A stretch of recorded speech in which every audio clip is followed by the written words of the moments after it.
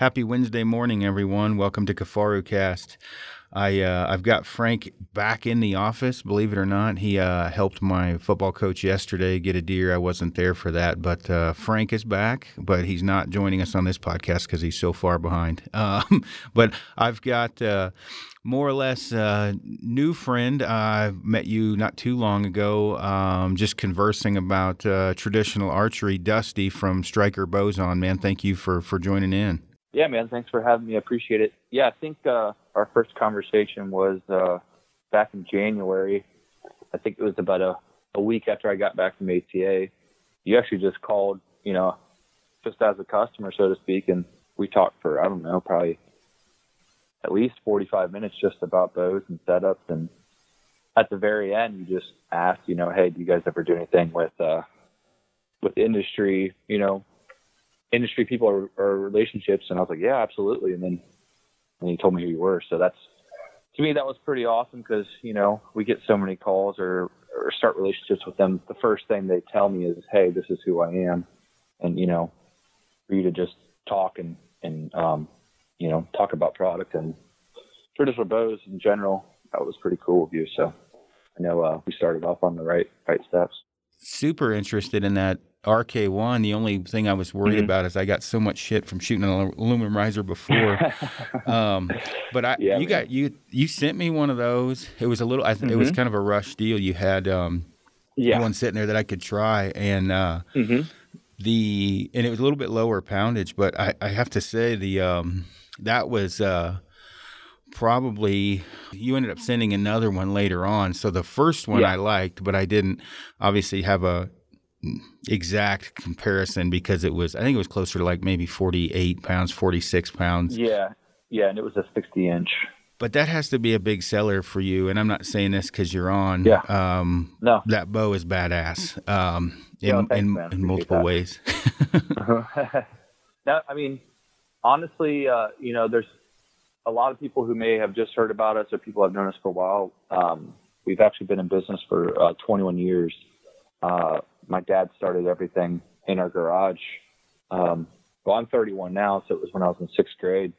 He just had this crazy idea. I'm going to try to build my own bow and try to harvest a deer with it. And, it all started from there. And the RK1 was really just a combination of all those years of the models changing.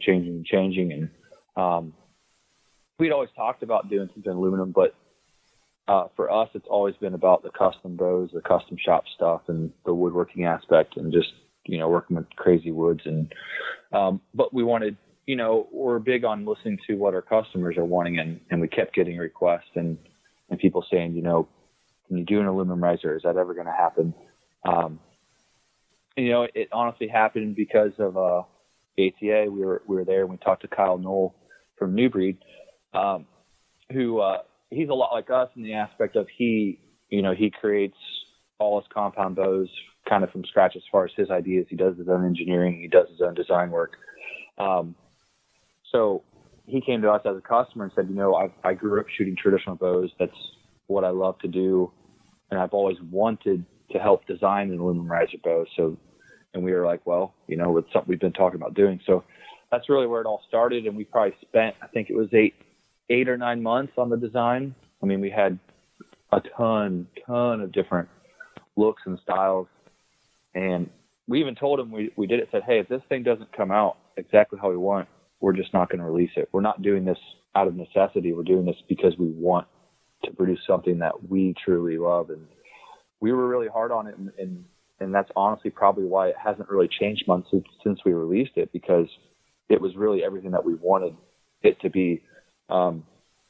Especially in the grip section, that was a big part of it. We really wanted to be able to just be almost kind of like a compound style grip, but I'm still always surprised how many trad guys get it in their hands and like, whoa, this is at first like, it's not for me. Then they shoot it a little bit and like, okay, I can get behind this.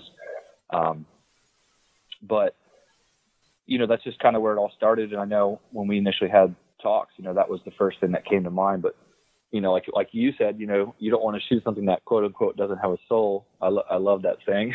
Oh God, I got made fun of about that. But the crazy part to me is if people knew how much time and effort and, time, just soul, I guess you would call it, we put into it, they'd be pretty shocked.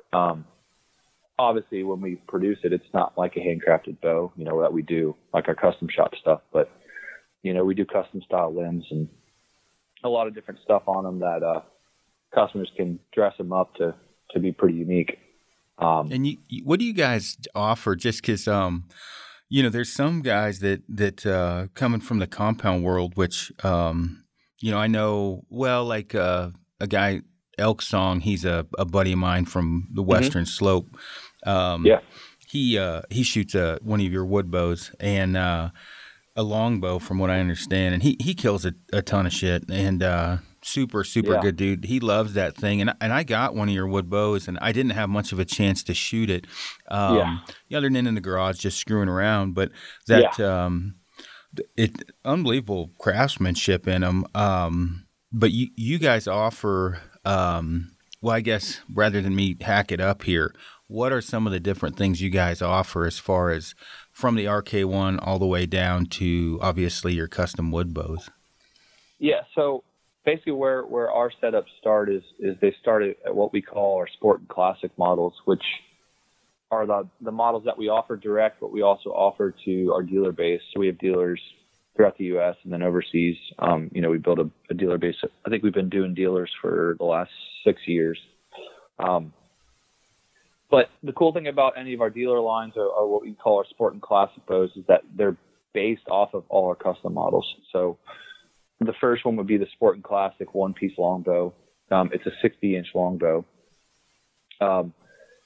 And, it's a reflex-deflex style, so it's got more of a forward handle as well. So when you string it up, it looks more of like a triangular shape.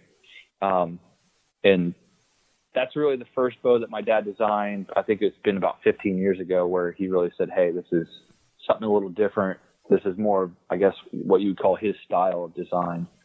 And it's got more of a pistol grip style handle. So it's, a little bit smaller in your hand, but it doesn't feel small. Those are where the one pieces start. And then we go to what's called our sport and classic TDRs, which are takedown recurves. So they're 60-inch recurve. And those have a 14-inch riser. So a little bit shorter riser with a little bit longer working limbs at 60 inches. And, those have been popular as well. But the cool part about the sport and classics is you can do custom versions of them. So the custom versions are called the Stingers. So the one piece you can do in, actually, I know we're going to get into this in a little bit, but we've got some new stuff coming out for 2019. But the Stinger Custom, there's different lengths, 58, 60. And obviously you can change any of the woods. We do anything from, crazy exotics. My favorite wood's probably Cocobolo. Black White Ebony is one of my favorites as well. The cool thing we do too is we sit down with customers and we really help walk you through that process of custom bows. Because I know with you probably going through all these, or talking to different bowyers and styles, it's probably really hard to figure out what you want and styles because it really becomes endless when you start looking into it. It's overwhelming for customers, I can tell you, that are new to the game. And me being, I've killed a ton of shit, right? But I just started. Mm-hmm. I've got the shooting animals part down, but there's so much to, just like, if I had to go order a custom bow, even to this day, as horrible as it is, I don't know what half of it means when you have the options of veneers and different, like overlays or whatever. And it's Greek to me to some degree. And so I want a bow I can hit things with and the beauty thing's secondary. And occasionally, obviously, like I hate to say this, but one of the kind of jokes at Rocky Mountain is, it's a pretty bow, which means it shoots horrible. And very rarely do you get a pretty bow that shoots good. It seems to me like you get really, really good looking bows that shoot horribly, and you can get ugly bows that shoot great. And when you get a good looking bow that shoots good, it's like a good woman. You better marry it because it probably ain't going to happen again. Oh yeah. I know what you mean with that. Cause, like I said, my dad's had a big evolution of different designs, and there's a lot of designs that we discontinued, not because we didn't like the design, but we were always like, well, this design's a better shooting design in our opinion, or if you can test it things. And the current lineup that we have to us is the best of the best of what we've designed over the years. My dad used to make a D-style longbow and a flatter handled longbow, one piece. And, we kind of moved past all that because these forward handle designs and the style that we have is really the best of what we build. But something that we do to try to help with the custom bow process is, in our catalog, we have what's called a custom order guide. So it kind of walks you through the steps of what it takes to kind of put an order together. And instead of looking at the broad picture of, okay, there's all these woods and all these styles, you can really break it down into a couple big categories. And you can lean one way right away. It really comes down to, do you want something super exotic or do you want something functional, like you said? You can make accents of some cooler stuff that looks exotic, but doesn't take as much time to try to weed through all the different styles to figure it out. So the custom order guide for us is something that helps customers a ton. And, we used to offer different core woods and different limb options, but for us, we really broke it down to, okay, for example, we only offer action bamboo in our cores, which we found was a better core wood. It helps the bow to draw smoother, helps it to, tip tusk is just a better material. So we've said, instead of making an upgrade, let's just make it our standard. So all of our bows have that, for example. And then, when you jump into the customs, length can be a big thing. I know for you were really dead set on trying to get a 62-inch in your hands. I know that's one thing that we talked a lot about. Yeah, 62 to 64. I'm a weird, same with a compound. Mm-hmm. I like a longer bow. Mm-hmm. But to me, that's great, because traditional archery is all about comfort to me. It's so important. Even if you tell someone, hey, you're not going to have any issues with that setup, if they mentally think they're going to have issues with it, it's going to affect their psyche. It's going to affect their shootability with that bow. So a lot of times it's, I've been at trade shows before where I've literally done blind tests to someone. A guy said, hey, I really, really want a 60-inch, but I love how this 58 looks, or vice versa. I've actually blindfolded the guy before and put him like 2 feet from the target, obviously made sure everything's safe, and had him shoot the two different bows. He was like, if I can guess it, then I'll go with it. He could not figure out which one was which. So then he just picked, which style he thought he was going to like the most. So, it's tough. It's tough to decipher everything and figure out what, is the best setup. But for us, we've really narrowed it down on our setups. Like what we were going to talk about today is, I want to talk about what we're going to do for 2019, which I know we mentioned it a little bit, but if you'd like, I can go through kind of what we're thinking we're going to do. Yeah, no, I think it's a good idea, because one of the things when people, I get asking questions, the length of the bow is a big thing, because it's something I talk about with, okay, your draw length's above 29, you should go with, X length or whatever. And one of the things, you guys kind of 60-inch bow was your longest option, and you guys have now 19, you're going to offer something new. So yeah, definitely go ahead, go into that. Yeah. So yeah, like we had talked about, throughout the year, your push was, I really want a 62, and we've had that a ton from customers.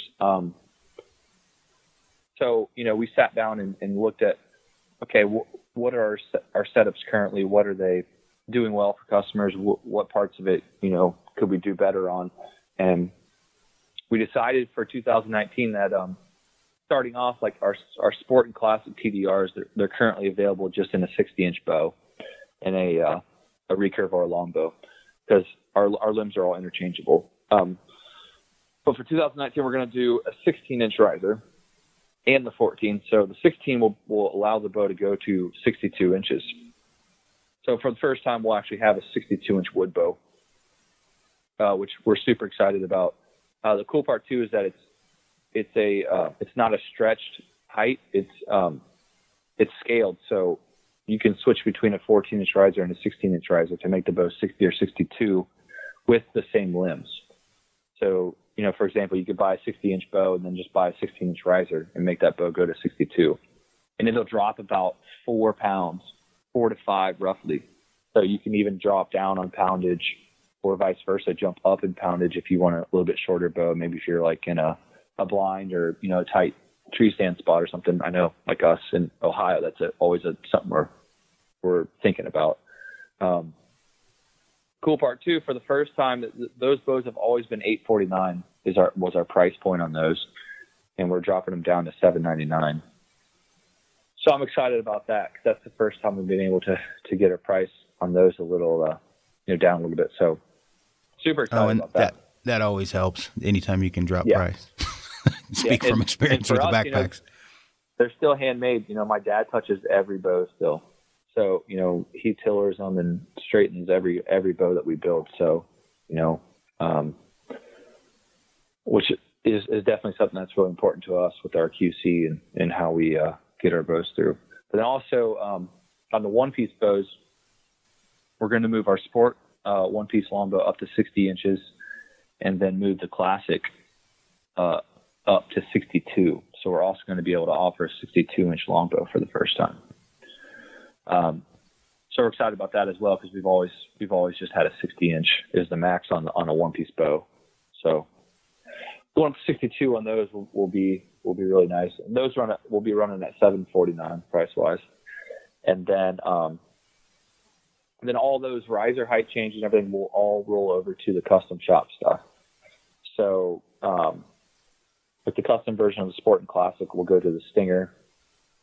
It'll be 60 and 62 and a 16-inch riser, and then it'd be 58 and 60 and a 14-inch riser. So it'd be the same for the Stinger and the Fastback. So the Fastback's the one that we sent you that had the Cocobolo and all the Blackwood Ebony. That one will jump up to a 62-inch bow. And then the big thing we're doing is that all the limbs will be interchangeable as far as even the labeling. So if you buy a 60-inch custom Fastback, it'll say custom on the limb, but it'll be engraved on the riser that it's a Fastback. So at any point, if you decide to get different limbs, it'll fit either handles. It'll even fit the RK1, which is great. In RK1, everything will stay the same with the RK1 because that's a 16-inch riser, so we can still do the 62 and 60. And that one we can drop all the way down to 58. So, no, that'll be good. And I know, like on a traveling standpoint, especially like with the RK1, it is. I'm without getting beat up by old crusty traditional guys. There is something to be said for, and I'm not taking anything away from wood bows or your wood line, but just consistency. It is nice to know when you're pulling your bow apart and putting it back together multiple different times that there is something solid about aluminum that you don't worry as much as you do with, and it's just. Again, and I've hunted obviously this year with a wood bow, and last year some, and there's nothing wrong. Like you do see, occasionally you will see a riser break. It does not happen very often, but I know, trying to convert people from compound to traditional archery, there's the overwhelming amount of options. If they're going to go to a full custom or order a brand new bow. And then there's the sizing. A lot of people don't understand the sizing, and some people's draw lengths will shorten, some will lengthen going from a compound to a stick bow. What's correct, what poundage is correct. I dropped significantly. I shot 85 pounds or more out of a compound, and I shoot 56 to 58 out of a stick bow. So significant difference. And then, you also have obviously the lengths and things we're talking about, the longbow, recurve, and then you have kind of the hybrids. And then one piece, 3-piece, 2-piece, you've got all those options. And the one thing, the only thing I've found that's, I wouldn't say a problem, well, it is a problem. Traveling with a bow, recurve sucks, especially if you have a clicker. because like for me to get the clicker length right, taking it all apart, putting it back together, you're detaching the clicker from the string, which is a problem because when you reattach everything, generally it's not correct. I've kind of found a system to do that. So, there's a lot of things for people to think about with the RK1. I mean, not to pump the tires up of an aluminum one over a custom wood one, but it does help guys coming from a compound because of the grip, because it is familiar to them. Mm-hmm. And that's really the idea behind it, and why we spent so much time and effort getting it right the first time, is because feel is everything, and especially like I said for traditional, if it doesn't feel right in your hand and you're fighting that grip, you're just not going to get comfortable. And when any big moment hits, yeah, exactly. You want to be able to not think about anything but the shot, and if you're thinking about any other aspect, it's just a distraction, and you're never going to get the accuracy you really, really want. And, it's hard enough tipping shit over with a stick bow, let alone when it's not repeatable. And a lot of guys will buy their bows obviously off of recommendations from others, just for the simple fact it's hard to go find. You can go to any compound shop anywhere and shoot some bows, but stick bows are a little bit harder. And people don't understand either. It's if you get a long draw length or a long, let's say 62 or 64 inch bow, and you're only 5'8", you are going to have stacking, even though it's a long bow, because you're only drawing the limbs back and they're not breaking over through the draw force curve or whatever you want to call it.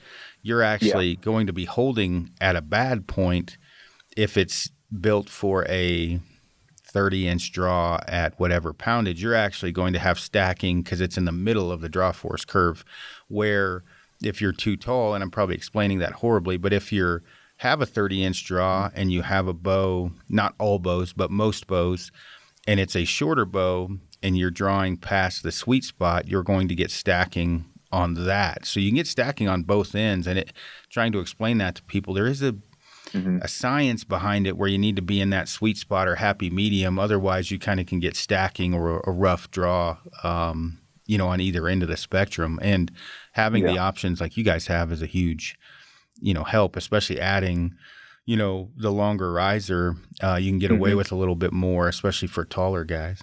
Yeah, for us. That's why we have those. Our style has always been the shorter riser heights with the longer working limbs, and I would say I'm a little biased. I grew up shooting longbow. I mean, the first bows my dad ever built were longbows. Even before he started building bows, like the first couple bows he ever got me, were little, at that time they were D-style longbows. And, so I always grew up shooting longbow. I mean, obviously I shoot pretty much anything and everything now, but I'm still always biased towards the longbow. I just really love how they feel all the way back. They just have that smoothness that I'm so used to. So that's a hard thing too, is if someone has shot either style, sometimes they're a little more, accustomed to a certain limb style. But at the same time, if someone has never shot traditional at all, they always just hear recurve. So they assume they need to go to a recurve. And that's not always the case. It's really comes down to what that person feels the most comfortable with. But I would say the coolest thing about our limb setups is that since they are interchangeable, the way that my dad designed them is he designed the longbow limb first and then designed the recurve limb with the longbow in mind. So our recurve has a lot of longbow attributes to it, or characteristics, I should say. It really doesn't change till about 2/3 of the way up is where it really changes into that recurve shape. So, it's got that smoother, quieter feel, but still has that recurve snap to it. So, it's kind of, I always call it like a best of both worlds type bow. So that would be the hardest question I usually get from people is, what limb style? And really at the end of the day, they're really close in comparison. And if you're just getting into it, I don't really think there's a decision that's, way less of an advantage than the other one. It just really comes down to, what some people just say, hey, I like the look of that one better. That one looks cooler to me. Or, I specifically want it to be the most quiet, or I specifically want it to be the fastest possible, Well, and I look at bows and I try to explain this to people. It's kind of like women. There has to be an initial attraction. And I don't care what bullshit guys try to feed you. If she's not hot in your own mind, it's not going to level 2. Right? It's just not. You're not. Yep. Oh, I bet she has a good heart. Wrong. That doesn't work, right? There has to be an initial. Really good personality. It's the same with the bow. If you look at the bow and you like the way it looks, and let's say you have 6 different bows laid out in front of a guy.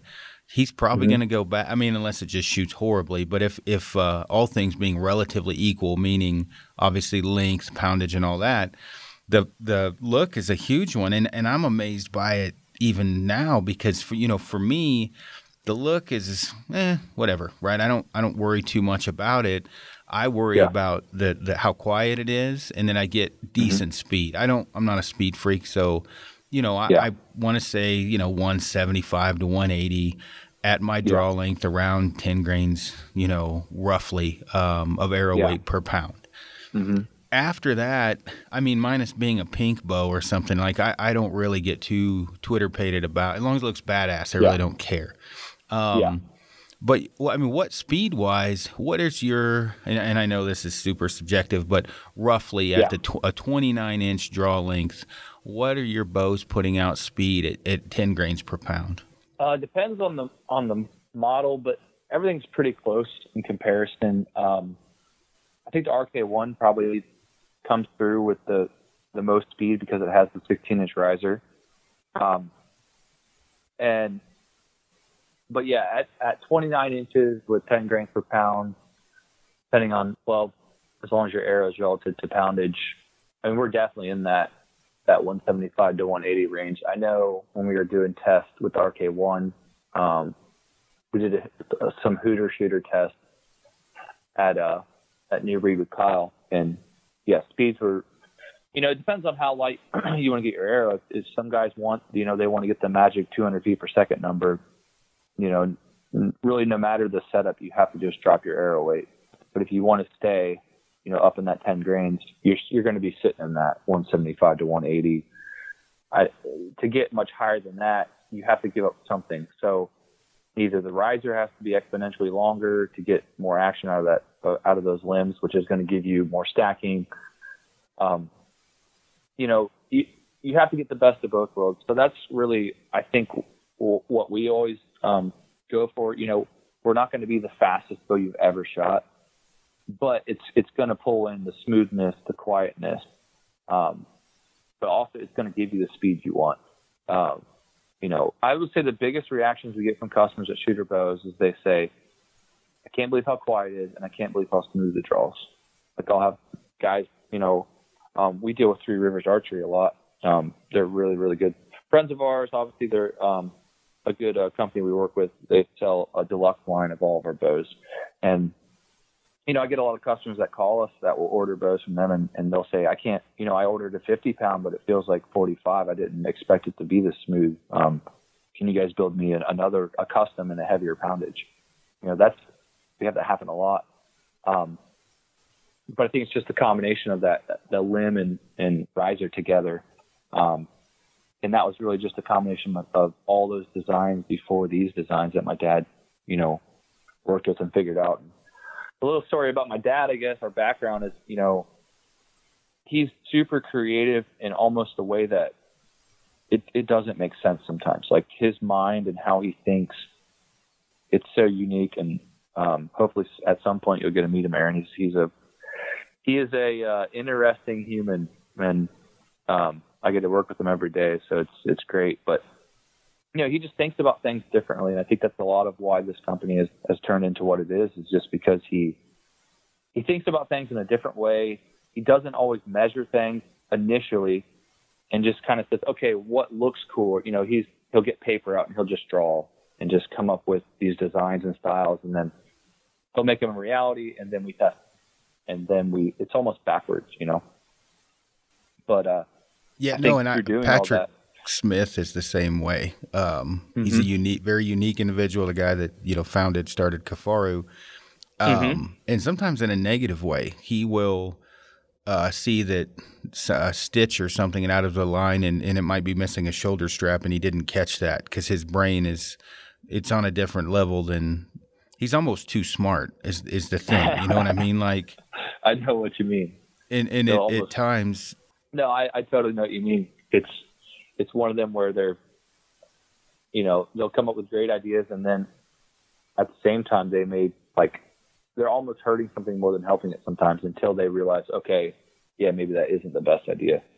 But, they just get, I don't know if that's how he is, if he's just got a ton of different ideas and always bringing stuff to the table, or. well, he Like was. He's chilled out now, so he doesn't really come and hang out too much. But at times I wanted to choke him, and I'm sure he wanted to choke me. I have no doubt, just because he was very stringent on certain aspects, that it would drive him crazy if we put a handle on something, because he would, from past experiences would be like, well, this happened when I did that, and it's just not going to happen. And I'm like, well, look, you don't buy these packs. Our customers do, and this is what our customer wants. So you're going to have to suck it up, because our customers feed us, and they want this. Whether you want it or not, you're going to have to get over that, because we're going to have to put this on the pack. We had a lot of conversations like that, and obviously too, I mean, father-son type of thing. Patrick's like a father, so we would have a lot of the young guy, old guy. I've done this for 40 years, young and shit going on, and it's always funny, Yeah. Now I did a little research. I didn't realize. So you've been with Kafaru since what? 2012 is when you got. Oh, yeah. I worked for free for a while, though, and then I think I started getting paid sometime there in 2012. Yeah. Yeah, that's cool. So how did you ever you just started using their packs, and that's kind of how you... I did a lot of product testing, and they were right up the road, and this was like the last pack I tested, and, kind of thinking of it, let's say, as bows. You do a lot of bow testing, and Kafaru was a very unique shop. They had a very long lead time, and finally, got to meet Patrick and got a couple packs. I think I even bought them at a discount. They were a bit tight asses and very guarded, and got the packs and went and ran them. And I ran the small one first, and it was, it's a small pack, so it's hard to judge anything off of it. And then I ran the big one on several day scouting trip. And it was just so comfortable, the frame, but the bag, I hate to say, for me, sucked. I didn't like the bag. So came back and was like, hey, man, this is the most comfortable thing I've ever worn, but this bag has got problems. And of course, this is, I'm cutting in its pride too, right? Like, he's like, what? Yeah. I said, look, it's just not doing it for me. So I helped him design a new bag, which sold extremely well for us. And then, I worked as, I guess what would they call me? I was like a contractor, like a rep, even though they didn't sell to stores. And I got paid a percentage, and I don't know, long story short, fast forward now, I'm the CEO and president and do all the, not all the, I don't design some of the smaller stuff. We've got a Brainiac upstairs that, in fact, he and I fight all the time, because he's more of the messenger bag day pack guy, and I'm more of the, throw it out of a helicopter or pack out moose guy. Yeah. But, so it, crazy events, how it happened. But the growth, we've, I made some hard decisions in the middle of all this that some of our older customers were not happy with, but, I'm very business minded and calculated, even though I can barely, as far as filing paperwork, I'm about the world's worst at adulting. But as far as growing a company, I made some decisions to cut certain things out of the line and redesign, and receiving, I don't know, whatever, 700-800% increase in growth, 100% per year almost. It's just insane. It's gone really well, which is probably how I, ended up in the position I'm in now. So. Yeah, man, that's awesome. That's really cool to hear, because, I'm definitely, can relate a lot to that, because, my plan was always to not. I actually never fully planned on joining my dad and doing the bows. Not because I don't love archery and don't want to do it. I just was always like, I want to try to find my own calling and find what else is out there. I was really obsessed with music.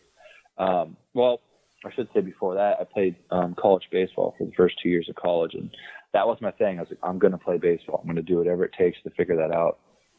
And I just played too much of it. I just got burnt out. And at the same time, I was playing music. And my dad grew up playing, or when I grew up, my dad was playing music. He was in bands, and that was like his thing.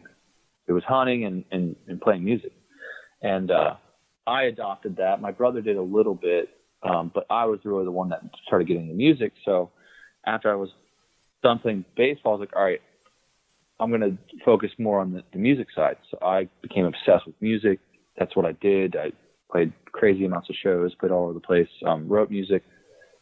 And that still went on a little bit. And then it kind of died down a little bit. And after college was over, I just got a normal office job. And I kind of had this weird, it was almost like not really a breakdown. I was just like, what am I going to do with my life? Like I always assumed like being in an office or something would be, cumbersome or, enjoyable. And I was just losing my mind. And I was like, I got to figure something out. And the whole time back in my mind, in the summer times and winter times, I would go home and help Dad with the bows. I would help him, just make like veneers or tapers and different parts.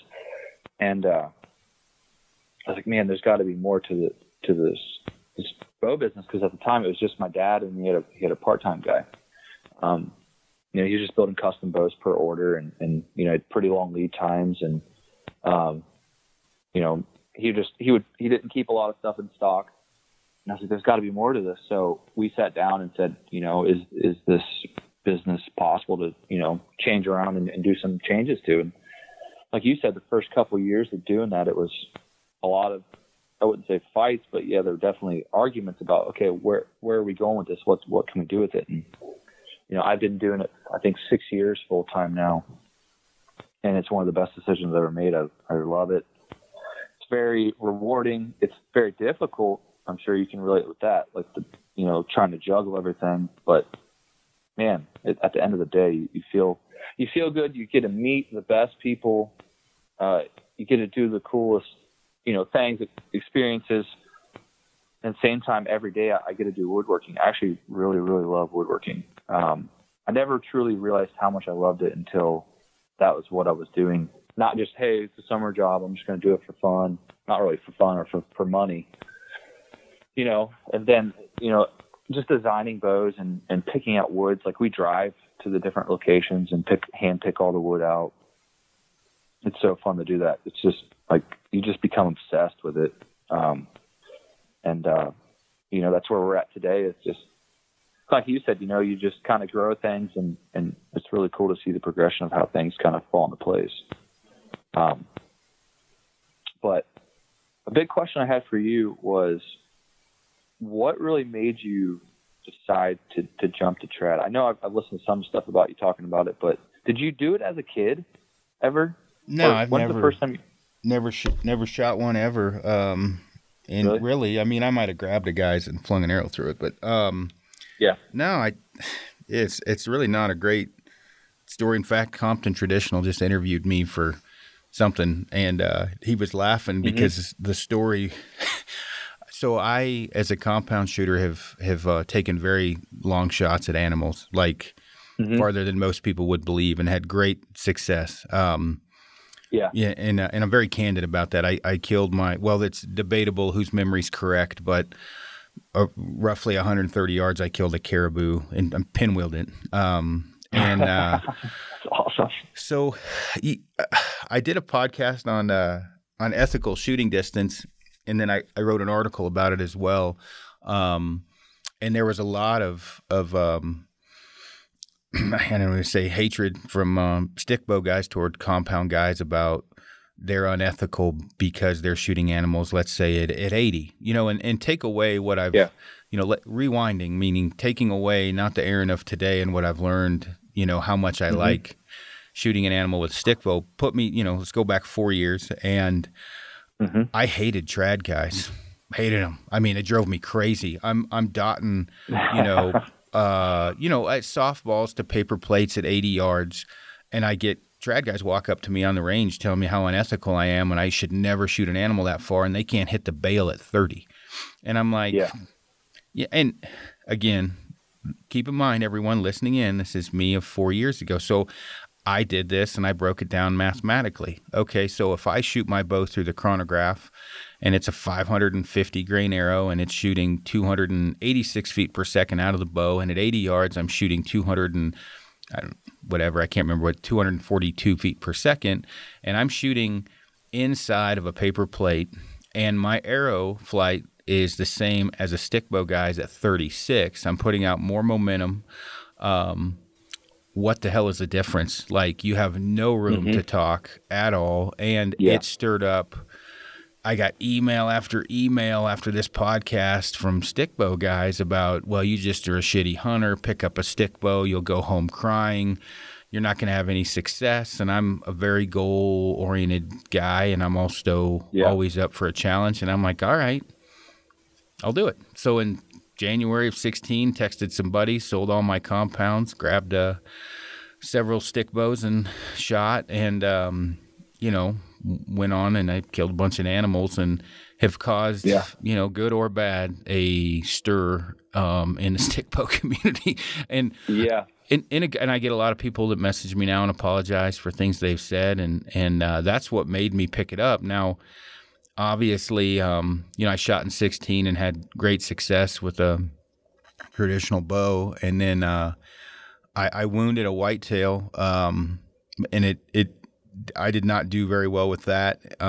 Towards the end of the year in 16, I had shot a couple mule deer and a couple bears, elk, a lot of different stuff. Had whitetails. Had good luck with it, but I wounded a whitetail, and it bugged me, and I thought, you know what, I'm going to go back to the compound. I mean, not only that, honestly, I lose a lot of money shooting a stick bow. I mean, flat out, the industry, it's changing some, but giving up thousands of dollars in endorsement contracts does suck because, the compound stuff pays better. But I shot the compound in 17, and it didn't really do anything for me. Like, no adrenaline rush, no, I just, and not to say I'm that good. I mean, I just, I would shoot stuff and I just didn't get that adrenaline rush. So I shot a good mule deer in Alberta opening day. And then that afternoon I filmed my buddy,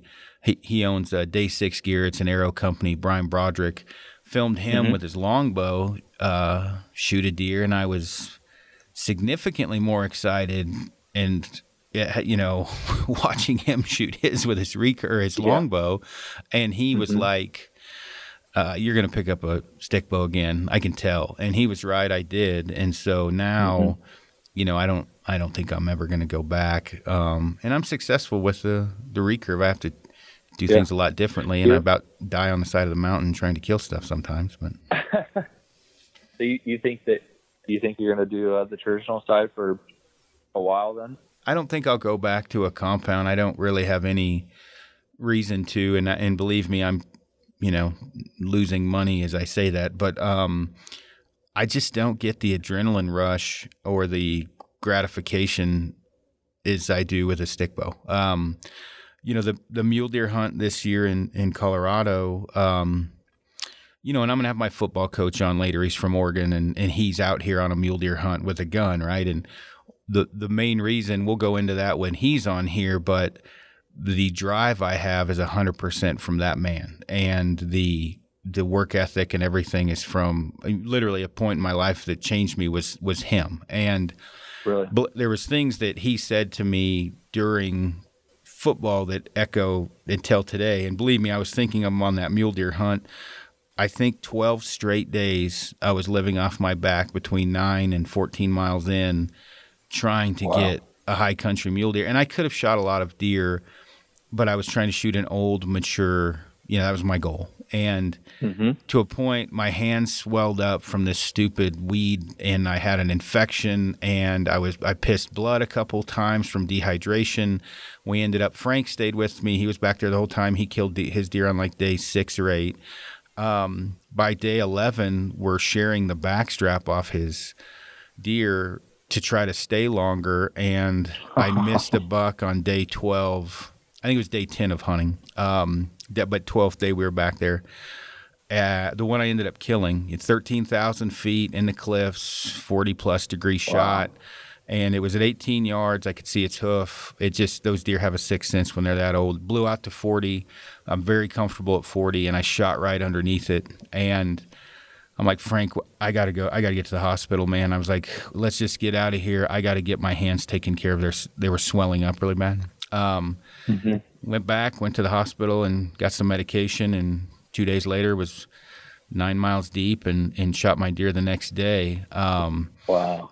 Now, That's if I had awesome. a compound, I would have killed one the first day. I missed a 170-inch 4x4 first day with a stick. And it would have been done. Is that better, I mean, to me, 5-6 years ago, yeah, that's what I wanted. Now, even though I'm getting older, I mean, what kind of a story is that for my kid to see that kind of drive? And I mean, it is important for my kid to see much of what my coach Perkins taught me, which is, no matter what, it's what you've got inside of you. It's all about heart and don't giving up. Not to get Donnie Vincent or Brian call the shit out of this, but I mean, motivationally, my daughter watches this stuff and she can see that no matter what, you can achieve what you're looking at or what's in front of you if you just put your mind to it. I mean, we're just talking about a deer, and it's not that, I didn't change the world by any means, but I want her to know that, what I mean, she's capable of that as well. Yeah.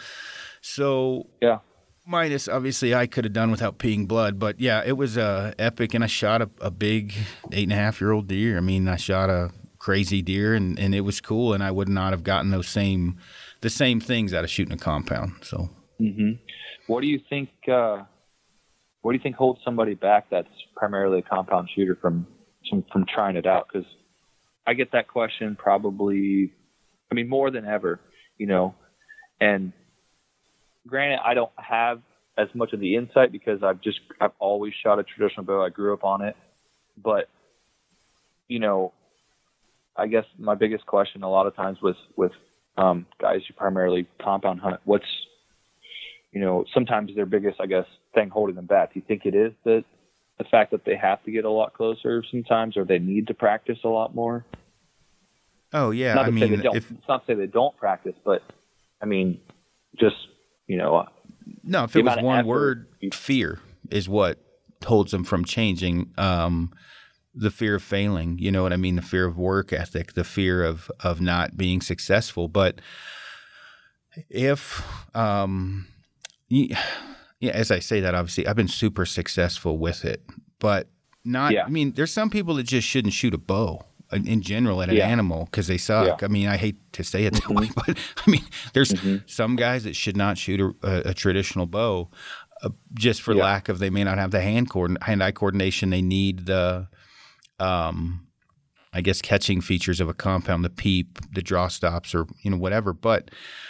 I think the one there isn't as much of a cool, you've got all these guys in the industry shooting a compound, and the traditional world has not done a great job of policing itself, in my opinion, to bring on newcomers. A lot of these guys are just assholes. And I enjoy the conversation with them because I'm like, look, you're shooting holes in the bottom of the freaking boat.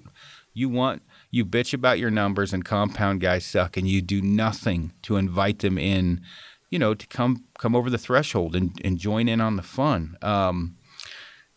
So, you look at all the cool kids, right? Levi Morgan, Tim Gillingham, Knock on TV. You got all these guys shooting a compound, and that's part of it. You're almost looked at as a bastard child for shooting a traditional bow. Obviously, there's a lot of guys trying to change that. But if you kick all of that out, if you just want to get to the purity of the sport and the fun of it and the challenge, I mean, it's a hell of a sales pitch it takes sometimes to get somebody to do it. But if you're goal-oriented, you're challenge-driven, I mean, There's a lot of pros to stump shooting. You cannot have any more fun with your clothes on than stump shooting. And you can't stump shoot with a compound. You just you can't do it. And, going out with guys, whether it be rabbit hunting, stump shooting, when you're throughout the course of the day, one of the things I love the most about a traditional bow when I'm hunting, I can shoot at all kinds of things. Just fling arrows, go get it, fling it again.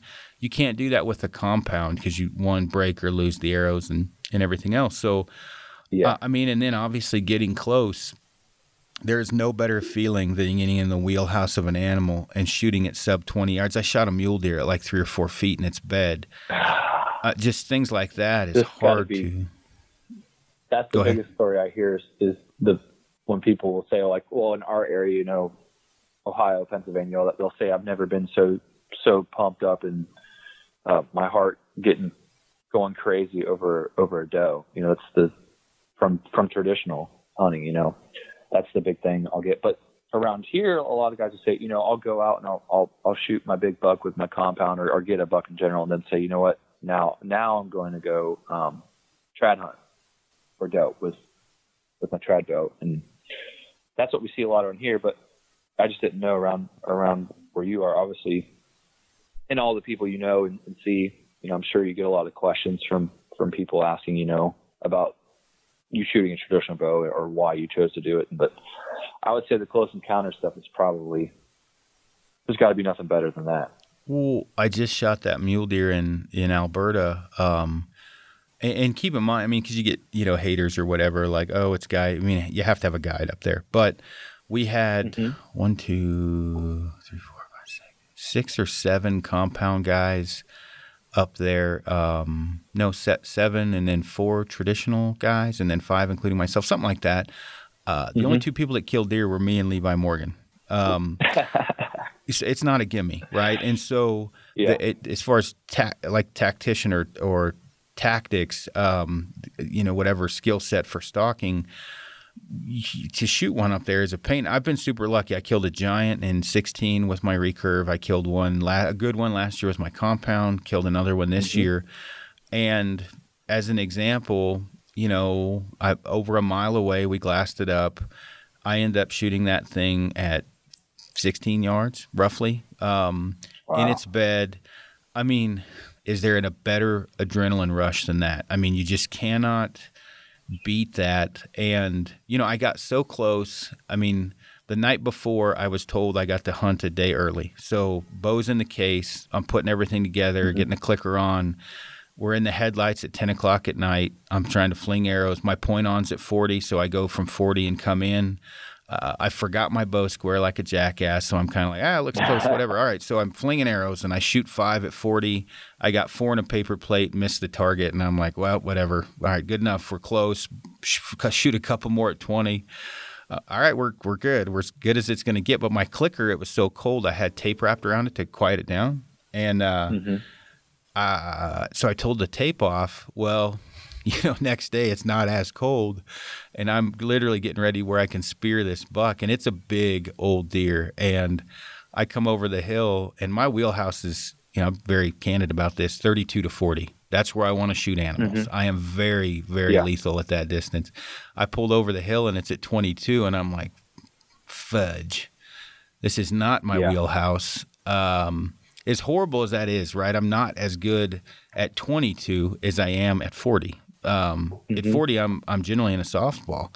And so I'm like, well, I think I'm going to get closer because the closer I get at this point, the better off I'm going to be. And I don't think this deer has any idea I'm here, right? You watch their racks. I call it terracing. As you're approaching where you think the deer may be, as you're still hunting, you're glassing, not looking for a deer. I'm looking for an antler tip because I want to see the top of their rack before they see me. And everything I do is dictated off the top 3 inches of that animal's rack. He starts looking around. I know to stop, whatever he's doing. And in this case, when I came over the hill, I saw the top 4 inches, and my main concern, I needed to make sure his main beam was facing away, that he was not looking at me. Once I knew that, I came over slowly, and I'm like, okay, this deer is going to die if I don't do anything stupid. Keep your crap together. I'm guessing this, and I didn't range everything, but roughly 20 to 22 yards. I take 4, 5, 6 more steps, and I'm like, at this point, a flea farts, he's going to hear it. I'm like, okay, I've pushed my luck. I'm sub 20. I better shoot it. And it was funny. When my clicker, it clicked, and it's more of a draw check for me. It's not a psycho trigger or whatever you call it. I just use it as a draw check. Well, I when it clicked, that deer snapped his head back, and I'm like, oh, I better let this thing go, and shot. And I shot it basically in the back of the heart, bottom of the lungs. And it was super cool. And I can tell you now, that wouldn't have happened with me with a compound. I hunt differently. I'm slower. I'm just more methodical with the stick, and it's been awesome. So, you think has it made your hunting better as far as? Obviously you have to get closer, but has it made you rethink, I guess, your methods? I guess you just did say that, but you do go in slower. You try to get. Oh, geez, dude, and we're talking night and day Jekyll and Hyde shit. Like, I never had to worry when you can poke something at 100 yards. How sneaky do you have to be, right? Like, people be like, "Aren't you walking fast?" I'm like, "Well, it'll jump up and run out of ways, and I'll shoot it."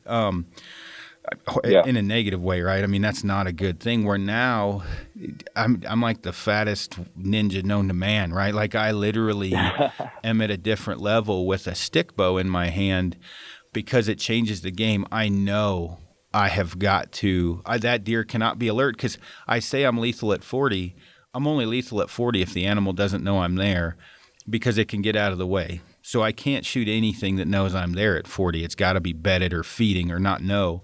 And, the other thing is, too, is I never thought, oh, I better get closer with a compound, where now, even if I have a semi-decent shot and I know I can get closer or, somewhat, you never know, right? But, I've got a good idea I can get closer and remain undetected.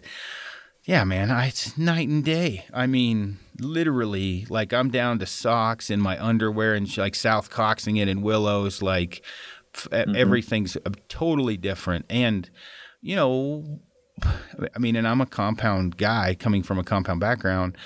You do use a lot of the technology and the bow as a crutch. And I'll be the first to admit that. I not to go on and on about compound traditional stuff, but in 2016, when I shot my black bear in Alberta or in BC, I got to 20 yards. I was at 40 forever and didn't shoot, got to 20, missed it the first shot, and then it didn't know what was going on, turned broadside, and I killed it. Well, the next year, I have a compound. I jump out of the truck into the ditch and shoot it at 97 yards. Okay, one of them took 25 seconds. One of them took 3 hours. Big difference, right? And so there's something to be said for that as far as what you're in it for. And for me, I'm just doing it for different reasons now. It's super cool to get close. Yeah, and that's, I think, like you said about the fear tactic, you think that's people are scared they're not gonna be able to have success? 100%. Yeah, if you did a poll, I guarantee most guys are going to say, I won't be as successful, and you may not be at first, but if you put in my opinion anyway, you put your time in and practice and kind of restructure your hunting style, you can be just as successvel with a stick. I've actually probably shot bigger stuff. We were trying to figure it out the other day. A guy asked, and, I've shot, 20, 30 animals now with the stick bow, and really less than 2 seasons. So you can do it, but and I have a good schedule. If I didn't have a schedule I'd had, that number would be much smaller, but you got to capitalize on your opportunities. Did you see yourself having to practice like a maniac, or did you understand the shoot? I guess for you, it's probably, since you shot a compound, at least that's what I tell customers a lot, is if you're shooting a compound, I tell people you're about 80% of the way there as far as your mentality side of it. You understand how a bow works. You understand how the cycle feels. When you go to traditional, it's all different. But for you, was it pretty fast, or did it take you a while to like understand your system of what you had to do on the traditional side? You know what? I had the Clums. And that is Tom. That Tom Clum. This is, like I said, with that article or that interview with I did with Compton's. That was one of the things they asked me, and Now I had like Jeff Lander, the guy that owns Primitive Outfitting. He's been a stick bow guy. My buddy Paul, and then Brian Broderick. A lot of stick bow guys helping me, but truly, I catapulted me farther ahead of anyone because I, one, was smart enough to get a coach and listen. Two, I am so anal retentive. I am not good when I don't hit what I aim at. And I'm smart enough to also know to not shoot when I'm shooting poorly. I know from the compound experience, you're not going to shoot yourself out of a slump. I'm really meticulous, but I had Tom Klum and his sons at the shop and all the people that work there, to help me. I probably drove them crazy, but, I went from, in less than 6 months, 3 months to go shoot the turkey and the bears, constantly learning and to a point where on a one spot blueface target, shooting in the high 270s, occasionally breaking 280 with a hunting bow on an indoor league, and then hitting a 3D league, 20 target 3D league or a 40 target, shooting in the 350 to high 370s. And that's not me. I've got, obviously some God-given ability, but that's Tom Klum. He's the one that was able to direct me. And much like my football coach, he could see how I was a person, and he was able to kind of construct what I needed around that from just knowing me. And that was a huge, portion of it. That was everything. I owe a lot to those guys. Yeah, that's a big part of it, man. I just get a lot of calls from people, that don't always understand it. And, I could walk through them a certain amount through the phone, but YouTube videos and finding a coach and you being so close to Tom's really, really a huge advantage, but also there is the flip side. There's a lot of videos and stuff out there that may teach you a style that isn't right for that person. Like you said, your football coach, looked at your style and figured out what worked best for you. And that's kind of how traditional is too, is there's a lot of different styles, a lot of different methods. And to me, I always tell customers or people getting into it, or even people who have shot for a while, you have to go through the different styles and figure out which one really works for you and kind of take it all as a grain of salt and kind of bring it all together and figure out your form. And like you said, you're comfortable at 40 yards. Where it doesn't mean the next person is going to be. They have to figure out what their effective range is, and then, like you said, hunt accordingly. That's super important. I think a lot of people sometimes overlook that because the golden rule always was don't really shoot anything that's past 30. My dad shot a deer at 40 yards, and people are like, I don't know if you should have did that, but a lot of that is just their perceived notion of, well, I can't shoot 40, so why are you doing it? I it's all relative to practice. I agree. I kind of called the guy out that was like the president, CEO, and chief of the anti-Aaron Snyder Bash Club in 16. And what it was is at the end of the season, I wanted to be very candid about this for what people were getting into, and I did what happened with the stick and what would have happened if I had a compound in my hand. Not that I was bashing traditional archery, and I had tons of a-holes hopping on, I can't believe you're promoting Aaron. He's anti-traditional. He's, horrible for the sport. And I'm like, no, I'm just not blowing fairy dust off people's skirts. They need to know if they change, if they swap, there's going to be a learning curve. It's going to suck for a while. It'll be fun, but, there's going to be times where you want to snap the bow in half. And, I was very upfront about that. And when I posted this podcast, I said something like, if you're successful with a compound, be prepared your first season to miss and wound with a stick bow. It's just difficult. And that was like an uproar of guys. And I'm like, I just don't see that that's not truthful. I still don't to this day. And it wasn't a negative thing, although people looked at it that way. But then, of course, guys, well, he just shot a deer at 40 yards, and I had wounded something. And they were like, you need to be at like South and Fred and practice more. And I'm like, I can crush both of those guys any day of the week shooting. Like, are you kidding me? And I'm not saying that to South is a very good friend of mine. I'm not saying that as a bragging thing. I'm just saying people say dumb shit. And I'm like, no one practices more than me. No one has the coaching I have. And this isn't, again, a bragging thing. I just have the clubs by me. And so watching all of this, I'm like, if you guys ever wonder why traditional archery is dying, just hop and look in the mirror. That you're why. Like, you know. Mm-hmm. So anyway. Yeah. And for us, like that's, you know, when we came out with the RK1, we did get a little bit of, you know, hesitation or slack from some of, like, I guess you would call like some of the traditional companies say, oh, they're going to more production based, or, you know, they're turning into a, you know, production company. And it can't be further from the truth. You know, we did the RK1 out of what we saw as a necessity. And, you know, me personally, you know, I shoot an RK1 really well, and I've shot traditional my whole life.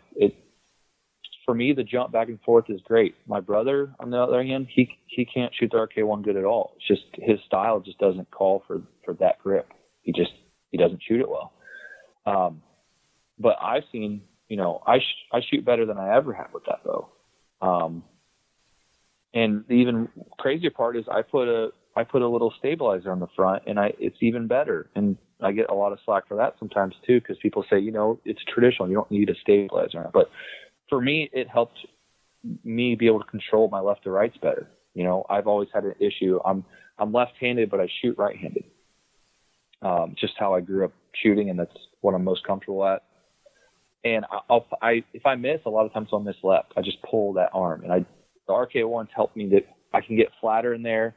And then I actually use a stabilizer from Stokerized, which they have this little thing called an RDS. It doesn't stick out at all. It just has side weights. So I off-centered a little bit to help me. It just feels way more comfortable. And it's not a big burden too. It's just, you know, it's just on the front, especially when I put a quiver on it. It helps that swivel not happen as much in my hand. And the thing that kills me is, why does it matter to other people? Like, if you want to hunt in pink underwear with a slingshot, rub some funk on it.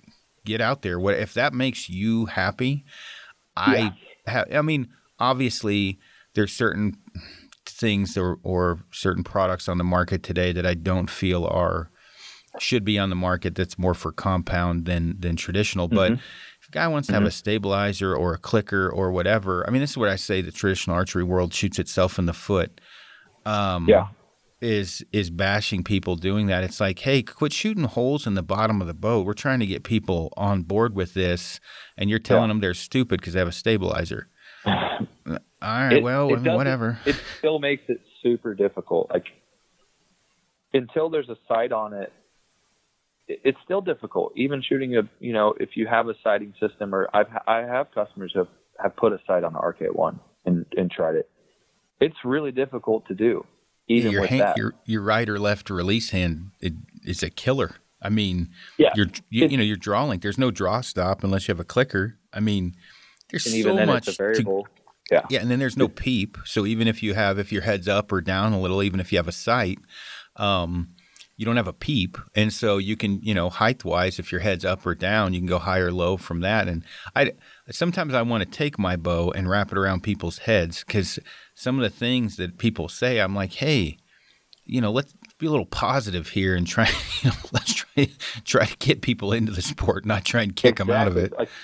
Exactly, because I don't like that feeling of it being like a niche-y, like exclusive club almost, you would call it. Like, I would say our biggest thing is, a lot of our grip styles, and I think that are catered towards a compound style shooter, but also it helps the traditional guy too.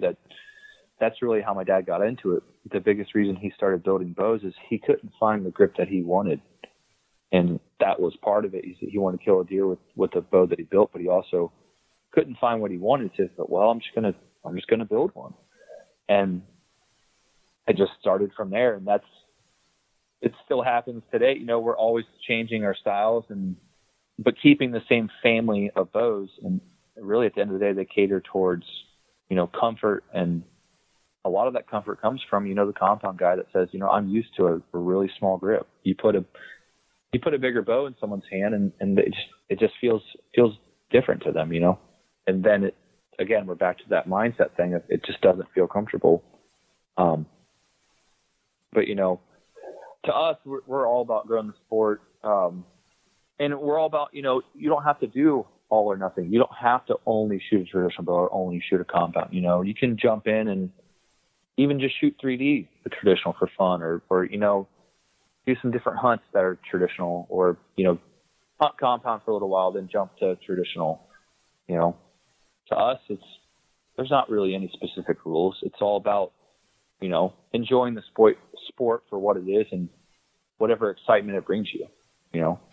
No, definitely. And I think that, for me, I'm kind of an all or nothing guy. So I'm not capable of going back and forth, but I've got a lot of, or at least not right now, but I've got a lot of buddies that'll do that. And I don't think there's anything wrong if you want to hunt black bear and whitetail with a recurve and you go on a stone sheep hunt and you do it with a compound, or, I mean, that's the thing, do with whatever makes you, happy, and whether, longbow, recurve, compound, traditional, swap back and forth. And I think that, it is important for me that people know kind of how much it has brought in the love of archery back into me, because I was getting so bored with the compound stuff.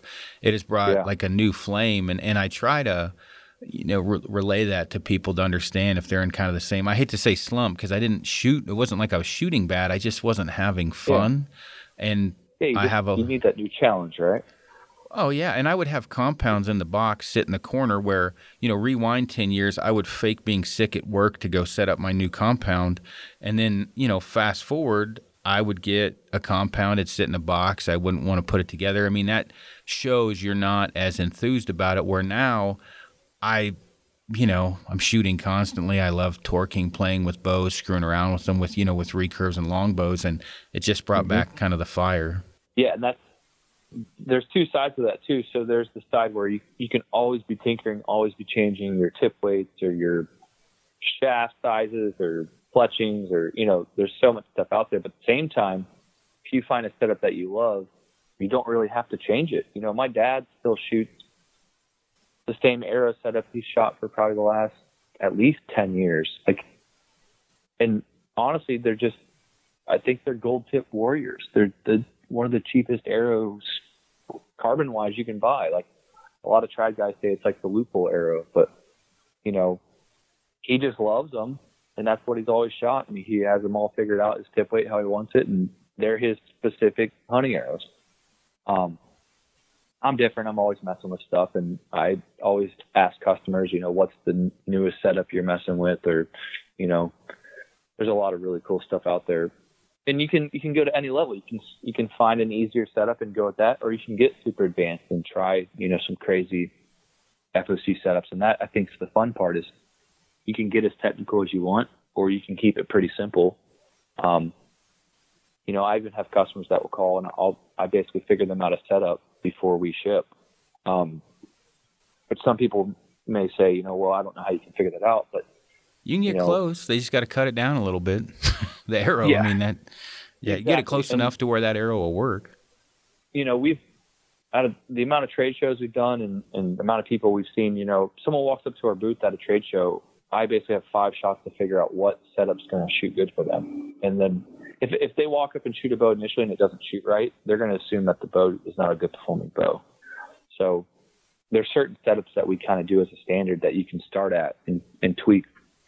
And to me, that's helped a lot. A lot of customers to, the half hour extra I spend with them talking about setup and making sure that they know what they're capable of as far as, their poundage and draw length, what, arrow setup's going to work the best. It helps them jump through a lot of those loopholes. And the worst thing that can happen to someone getting into traditional is not being able to figure it out. They'll say, I just can't figure this, why it's shooting weird. And if you're having issues with your bow, you can't really figure out, what you're doing as a shooter, because all you're worrying about is, why is my bow shooting wrong? If you know your bow set up and shoots good, and all you're worrying about is where it's going and how it feels, it's exponentially different how fast you can really tighten those groups up and get comfortable.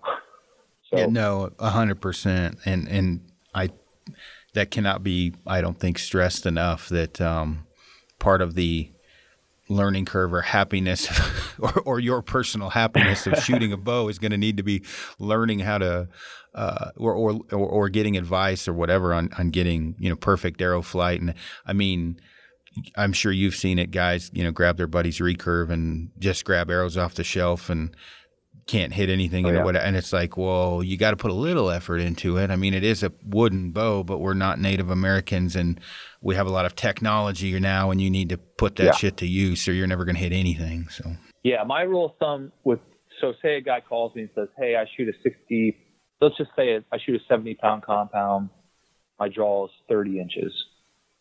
To me, that already is enough information to me to get them in a range. So if you can shoot a 70-pound bow, that usually means you can handle, I would say, up to 55 pounds, but I try to, the 45 to 55 to me is kind of that sweet spot of where most people are comfortable poundage-wise. And if you're drawing a 30-inch draw on a compound, typically you lose, I've seen like an inch to inch and a half, even down to 2 inches, or some people can be, I would say a 2-inch variable, right? 28 to 30 is where they typically would be. So to me, I would recommend them to, maybe be around that 50-pound range. Let's say they go with the 50-pound bow, right? A 50-pound bow, now you're in a spine range where, they're 28 to 30 inches in their draw. Depending on the arrow brand, like, for example, Black Eagle is a brand that we use a lot of because, the arrow's already crested. They already have feathers on them. We typically just leave them closer to full length, like 31 inches we'll cut them out. And then usually about 150 to 200 grain broadheads where they'll adjust their tip weight. So the spine will adjust. And depending on the person on that setup, I would probably usually lean them a little bit more towards a 400 spine, but they could probably still get away with shooting a 500 through our setup. They may cut a little more and add a little bit more tip weight, but that at least gets them in the range. And then brace height wise, that's super important. I don't know if you've seen it. There's a lot of customers who don't understand how important brace height is and how getting a low brace height can really affect how poorly a bow can shoot. I try to explain the brace height like when you're a sniper and you're figuring out your load, right? You're not buying factory ammo. You're reloading and figuring out what powder works best and everything else. The brace height to me is that final tweak for perfection.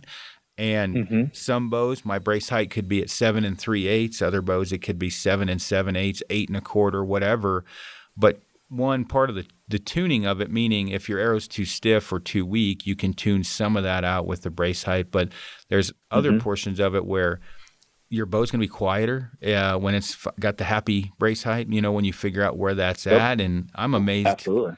I'm like super anal with that. And some guys are like, I don't know what the brace height is. And I'm like, you should probably figure that out. Like, you may want to adjust that.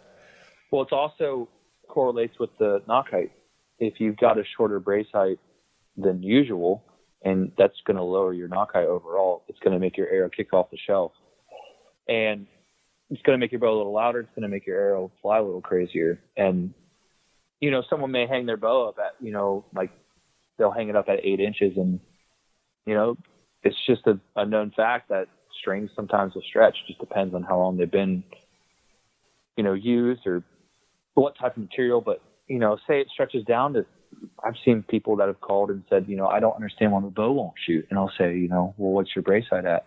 And they'll say, oh, what's that? And they'll check it. I've had people tell me the brace height was as low as 3 inches, believe it or not. Yeah, I can believe it from some of the shit I've seen at the archery ring.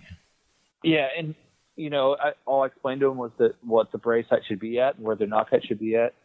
We say closer to 7.5 to 8 inches, but probably closer to 8. And then we say 5/8 above center, which is a little higher than what most bows do. But how our bows tiller, that's what we found to be the best brace or knock height.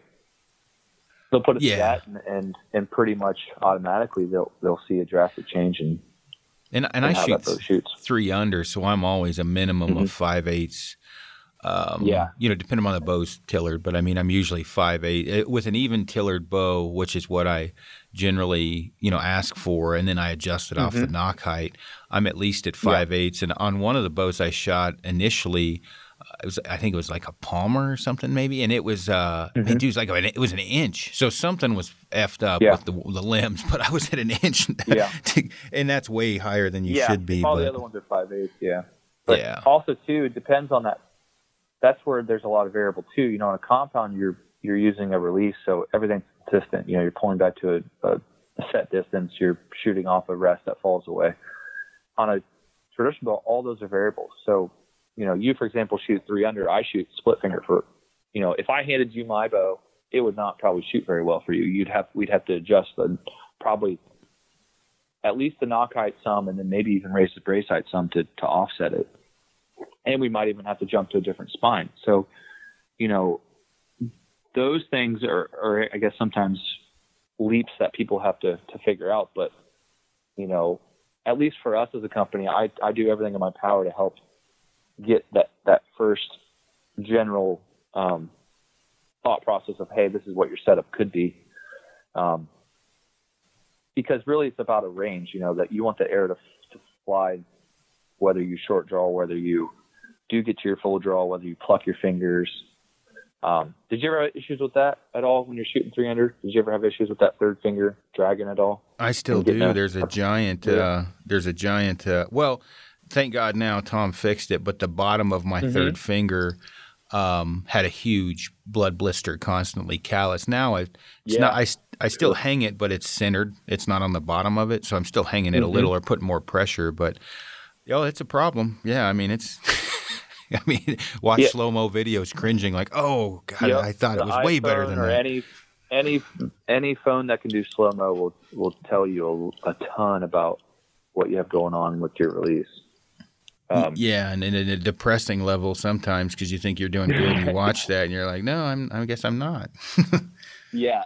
I actually like to feel 300 better, but I can't get a clean release. I still have never been able to. So I still shoot split. It's just what I've always done. And that's the question I get too is if we show someone initially, we almost always show them 300. Seems to just be the best shooting style to start with that seems to give them the comfort level they need. But, you know, the good thing is they can try either or, and it's not a big deal. They just have to go through the different options and figure it out. There's a plethora of information out there on how to shoot, just which parts you take, you know, and which parts you decide to. Good info. I will add that because there's some horrible. That's the hard part too. But you finding good info. Those guys, like from The Push, they've got some good info out there. I mean, obviously, I'm super good friends with Randy Cooling and Denny Sturgis, and their original videos were a bit outdated, but they have a new one that's good. Tom, Clum, they've got a video series, and then obviously any bow manufacturer that's been in business is going to have like with you guys, you're going to have great info. But if a guy can't hit anything and he doesn't kill shit, you probably shouldn't listen to him. It's kind of the thing, right? Well, part of this too is we've been making a little bit more YouTube videos on the shooting side and some tips and stuff, and I think we're going to continue to do a little bit more of that because it is a difficult part of it, and like you said, who you get your information from can be difficult. A person we work with a bunch in the UK is a guy named Grizzly Jim. He's been a really big help to a lot of customers on understanding the different styles because he strictly shoots instinctive. He only shoots instinctive, and but he's only a target shooter though too. But you watch some of his videos of shooting, and you're just like, holy crap, how does he do that? And that's the hard part too. Is always explaining the different styles and what style is going to work best for a person. And like I said, it's all about just taking it as a grain of salt and kind of figuring out, okay, this aspect I really like, this aspect I don't like. If we were both to shoot at 40 yards, I'm pretty sure you would annihilate me. But for me, I've always just been more comfortable like 30 in. It's probably mainly because of growing up. That's just target shooting. That's what we always had in Ohio. That's just with woods being tighter shots. You don't see a lot of stuff out super far, so that's really where you've always practiced. But I shoot instinctive as well, mainly, and that's kind of what I've always been the most comfortable with. But we meet people who do any and every style, and it's really about just what feels comfortable and what you can have the most success with. No, I agree 100%, and I think that that is something that can't be stressed enough, because I get that a lot because I do shoot 3 under. It doesn't matter what I shoot or what you shoot or what, once you're kind of, as you're writing the if you go into traditional archery, right, that you're going to have different chapters of your own personal book. After the first couple chapters, you're going to know enough to be able to choose, what's most comfortable for you, and that's gear, style, whatever. And you need to do, because I had everybody around me, almost everybody shoots split finger. And I was kind of the stepson shooting 3 under. But it didn't matter because I tried split and it just didn't. It was natural for me to shoot 3 under with kind of eyeballing down the arrow, and that's what's most important. Isn't what some Insta famous dude is doing. It's what is good for you, and then kind of obviously try to master that. And that I think is the part of traditional archery that needs to be stressed the most, because there's a lot of people that say, no, you can't do it that way. Well, you can do it however you want as long as you have efficiency and consistency. If you can't hit the same spot 5 times in a row, well, you should probably look at what you're doing and maybe adjust some things. So. Oh yeah, no, you do, and a lot of times you have to take a big step back, kind of reassess, and then before you take a step forward again. Because I've seen guys, whether it be the bow. I mean, one guy in one specific bow, I don't know why he had his head wrapped around. He had to shoot that bow. And it finally got to a point on the range, I'm like, dude, you can't shoot that piece of shit. Sell it. Yeah. I'm like, it is not, well, but this, whatever. And I'm like, yeah, I don't care who's shooting it you cannot hit anything with it. Sell it, get a new bow. And it's hard sometimes, even like with that, you have to shoot. That bow has to be an extension of your body. And if it's not, and you're picking up something foreign every time, it's not consistent, like you say. Hell, you've already lost the race before you put your shoes on. I mean, you can't even start your foundation building upon it because you have no foundations, and that's super important. And then you have that bad taste in your mouth, and you say it's just, like you said, you don't actually get to experience it for what it is, because maybe you don't, you're too stuck on one different thing or one different style or one sort of style.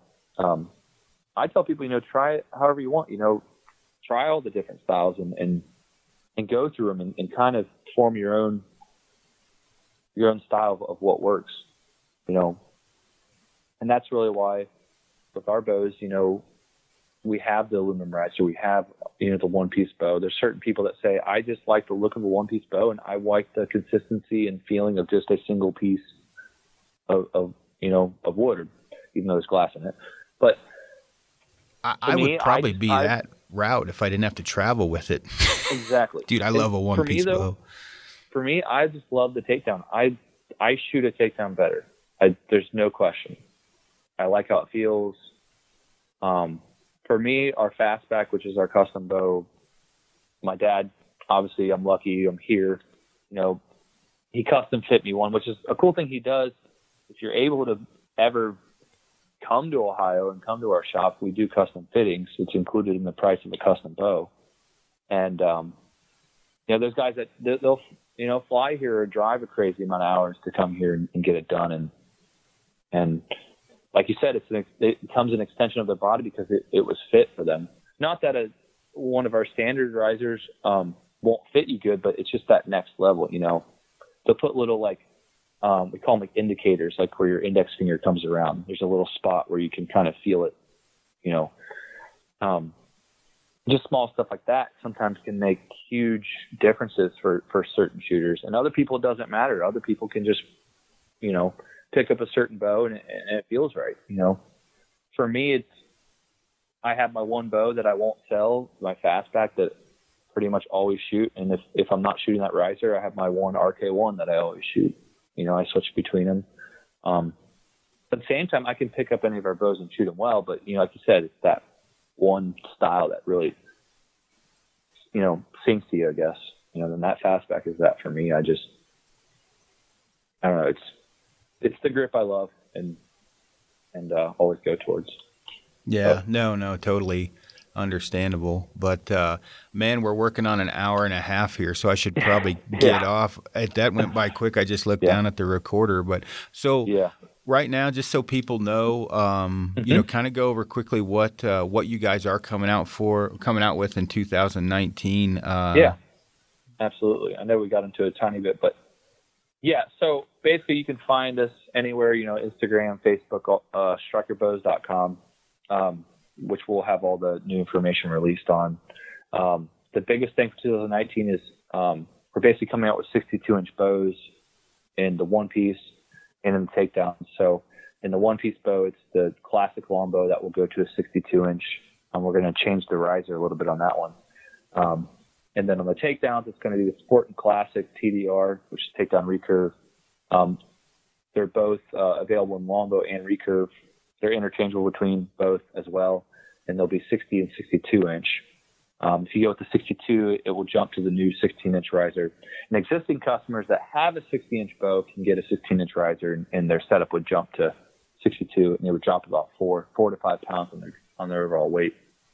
Then also that 16-inch riser will go to the customs, so the Stinger custom takedown and the fastback. We're going to have the 16-inch versions for those. So I'm super excited about it because, like we had talked about, the biggest thing we've been asking from customers is when you're going to come out with a 62-inch wood bow, because we've always been a little bit of that smaller or shorter length bow company.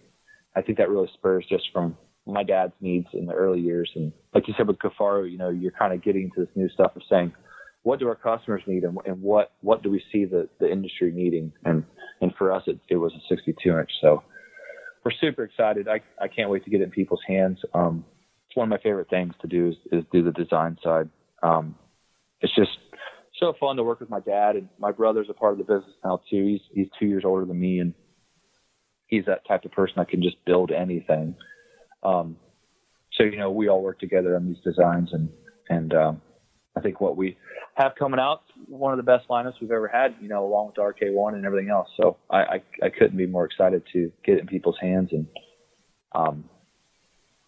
once we get the stuff rolling too, I'll have to get a 62 in your hand as well, Aaron, see what you think about it. No, definitely, especially after shooting the 60-inch and see if, I even notice a difference and, kind of go from there. But yeah, man, I appreciate you coming on. I get a lot of questions, about Striker and I obviously limited knowledge just off of what I have in my hand. And I also I used to poke fun of Sean Gray. He shoots your bows, that he actually needs to kill something, but he represents the bows well. But that's been brought up to my attention before because I'm like, dude, you need to count coup at some point. You're going to put something on the ground. Super good guy, and he promotes the hell out of your bows. So. Yeah, he does. And the great part is, he just became a customer. He's just one of them guys that talked to me about it. And ever since, he's just really just one of them guys that just promotes it. We don't give anything specific or, he just really loves the bows and likes to let people know about it. So yeah, that's what he told me. He was like, yeah, no, I bought mine. And like, well, cool. I mean, he's a good dude. He put Trad Life on his knuckles, and I don't know how many different memes I got for Trad Life. Like people are like, when are you going to do that? I'm like, I put feathers on my forearm. Leave me alone. That's as good as it's getting. Yeah, dude. You're getting Trad Life on the knuckles is next level, but your tat still is really cool, man. I need to step my game up. I know my dad always actually Hoover, the old man who works for us. We always try to make bets with him, and if he loses the bet, it ends in him getting a Striker Bows tattoo. And he's 72 now, doesn't have any tattoos, and every year we're getting closer and closer to it. So maybe this year we'll finally get a Striker Bows tattoo on old man Hoover, which that's my 2019 goal, is to get him to get a tattoo. Your Probably New Year's if I bought resolution. him a bunch of beer, if I bought him a year's worth of beer, he'd probably do it, but I don't know though. We'll see about that. But that's funny. Well, cool. Yeah. Well, cool, man. I appreciate you coming on, and definitely we'll stay in contact. I got quite a bit more hunting to do, but I appreciate you guys sending those bows out earlier in the year, and everything you guys do in the industry as well. Yeah, man, I know. I appreciate it. And I also appreciate everything you've done, for the trad industry and your honesty, and also your ability to kind of put these things into perspective. And, I can't wait to see what else you're going to do. And we'll definitely keep in touch. And I wish you all the success in all your hunts. Thanks, man. Cool. Well, I'll probably see you down at the ATA show one way or another. Yeah, absolutely. Stop in. You'll have to check out the new stuff, and we'll chat then. All right. Sounds good, man. Take it easy. All right. Thank you. Have a good one. You too.